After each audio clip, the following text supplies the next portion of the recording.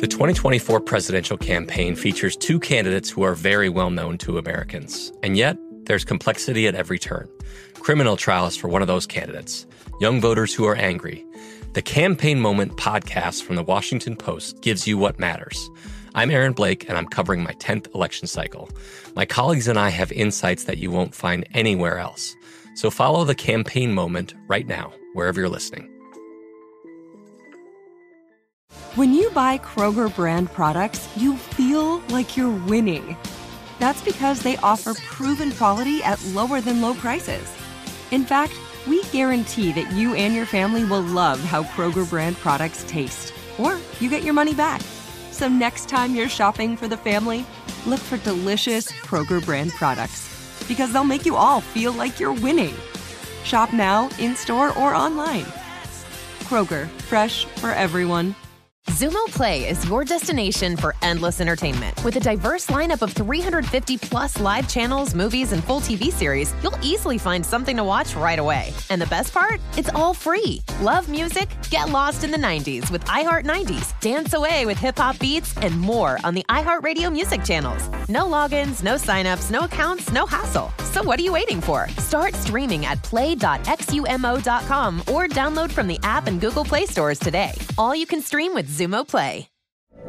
From BBC Radio 4, Britain's biggest paranormal podcast is going on a road trip. I thought in that moment, oh my God, we've summoned something from this board. This is Uncanny USA. He says, somebody's in the house, and I screamed. Listen to Uncanny USA wherever you get your BBC podcasts, if you dare.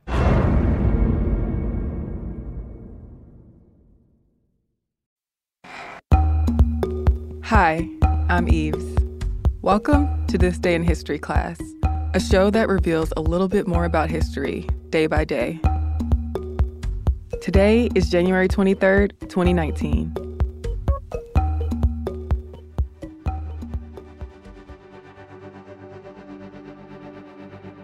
The day was January 23rd, 1849. Elizabeth Blackwell, an English immigrant and former schoolteacher, became the first woman to get a medical degree from an American medical school. As a person who once said she hated, quote, bodies and everything about them, this was quite a reversal. But okay, the transformation wasn't as black and white as I'm making it seem. She had her reasons for becoming a doctor. Let's start from the beginning.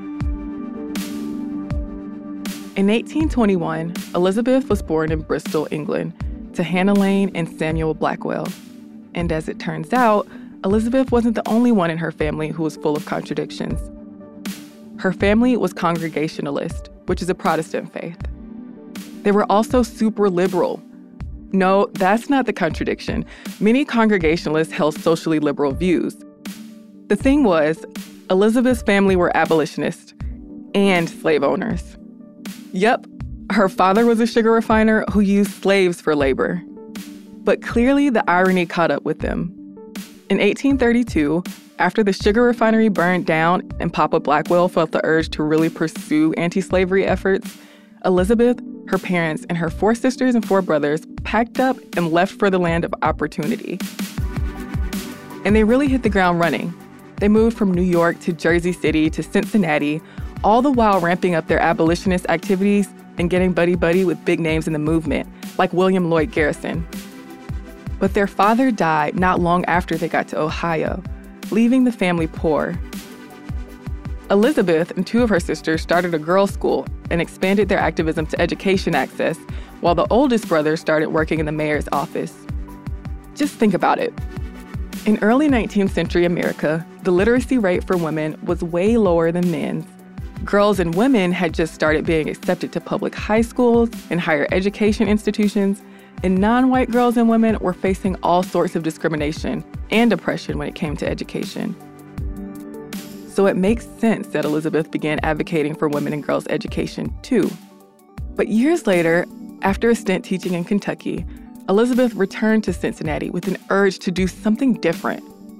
At first, she was pretty averse to studying medicine. A dying friend of hers was sure she would have suffered a lot less had her doctor been a woman.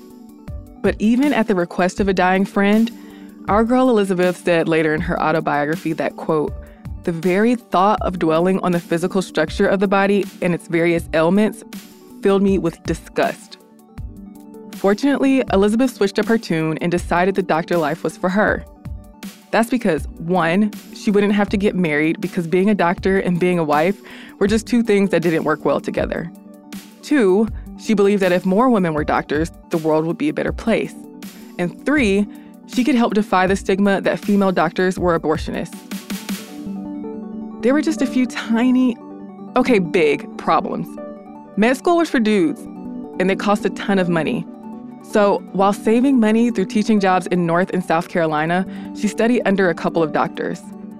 After she moved to Philadelphia in 1847 and started applying to medical colleges, people reacted pretty much how you'd expect them to at a time when women weren't accepted in med school. They taunted her, rejected her, and told her she needed to go to Paris or at least pretend she was a man. Well, the joke was on them. Elizabeth finally received a pretty warm and welcoming letter of acceptance from Geneva Medical College in New York. So in November 1847, she headed to Geneva to start her studies. And when she got there, she found out that they thought her application was the joke. But her classmates and teachers treated her pretty well, even though the townsfolk in Geneva metaphorically held their breath when she walked by. But Elizabeth was resilient. After her first year at Geneva, she went back to Philadelphia where she worked with the poor and Irish immigrants. When she went back to New York for year 2 of her degree, she did her thesis on typhus. And in 1849, she became Dr. Elizabeth Blackwell. The rest of her years as a doctor were no walk in the park. She studied medicine and midwifery in London and Paris, but worked a lot. And her dreams of becoming a surgeon ended when she lost one of her eyes to an infection caused by gonorrhea. She got that infection while, you guessed it, working. And the idea of a woman doctor was so new and detested by many that she struggled to get patients. But it would be a lie to say her challenges and detractors got the upper hand. In 1857, she, her sister Dr. Emily Blackwell, and another doctor opened the New York Infirmary for Women and Children. Later, she founded the Women's Central Association of Relief to train women to be nurses in the Civil War. And eventually, the infirmary opened a medical college. By the time she died in 1910, Dr. Blackwell's work for women in higher education and medicine far transcended her title as the first woman to get a medical degree in the United States.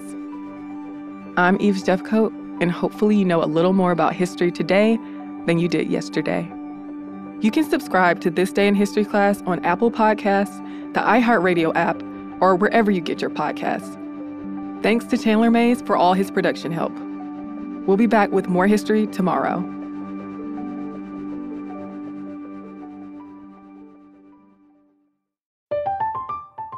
I'm Katya Adler, host of The Global Story. Over the last 25 years, I've covered conflicts in the Middle East, political and economic crises in Europe, drug cartels in Mexico. Now I'm covering the stories behind the news all over the world in conversation with those who break it. Join me Monday to Friday to find out what's happening, why, and what it all means. Follow The Global Story from the BBC wherever you listen to podcasts.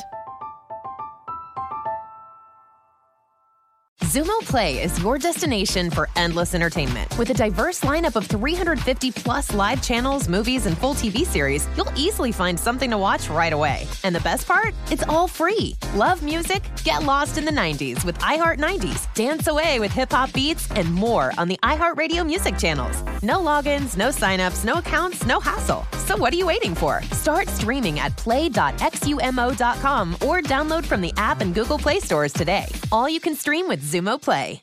Xfinity has free premium networks for everyone this month, no matter what kind of entertainment you love. Addicted to true crime? Catch killer cases and more spine-tingling shows on A&E Crime Central. Crave adventure? Explore Asian action movies on Hi-Ya. Searching for something extreme? Check out skating, snowboarding, and more on Fuel TV Plus, the global home of action sports. And find crowd-pleasing bops on iHeartRadio's Hit Nation playlist. There's new free shows and movies to love every week. Say free this week in your Xfinity voice remote. This is Malcolm Gladwell from revisionist history. eBay Motors is here for the ride. With some elbow grease, fresh installs, and a whole lot of love, you transformed 100,000 miles and a body full of rust into a drive that's all your own. Brake kits, LED headlights, whatever you need, eBay Motors has it. And with eBay Guaranteed Fit, it's guaranteed to fit your ride the first time, every time, or your money back. Plus, at these prices, you're burning rubber, not cash. Keep your ride or die alive at ebaymotors.com. Eligible items only. Exclusions apply.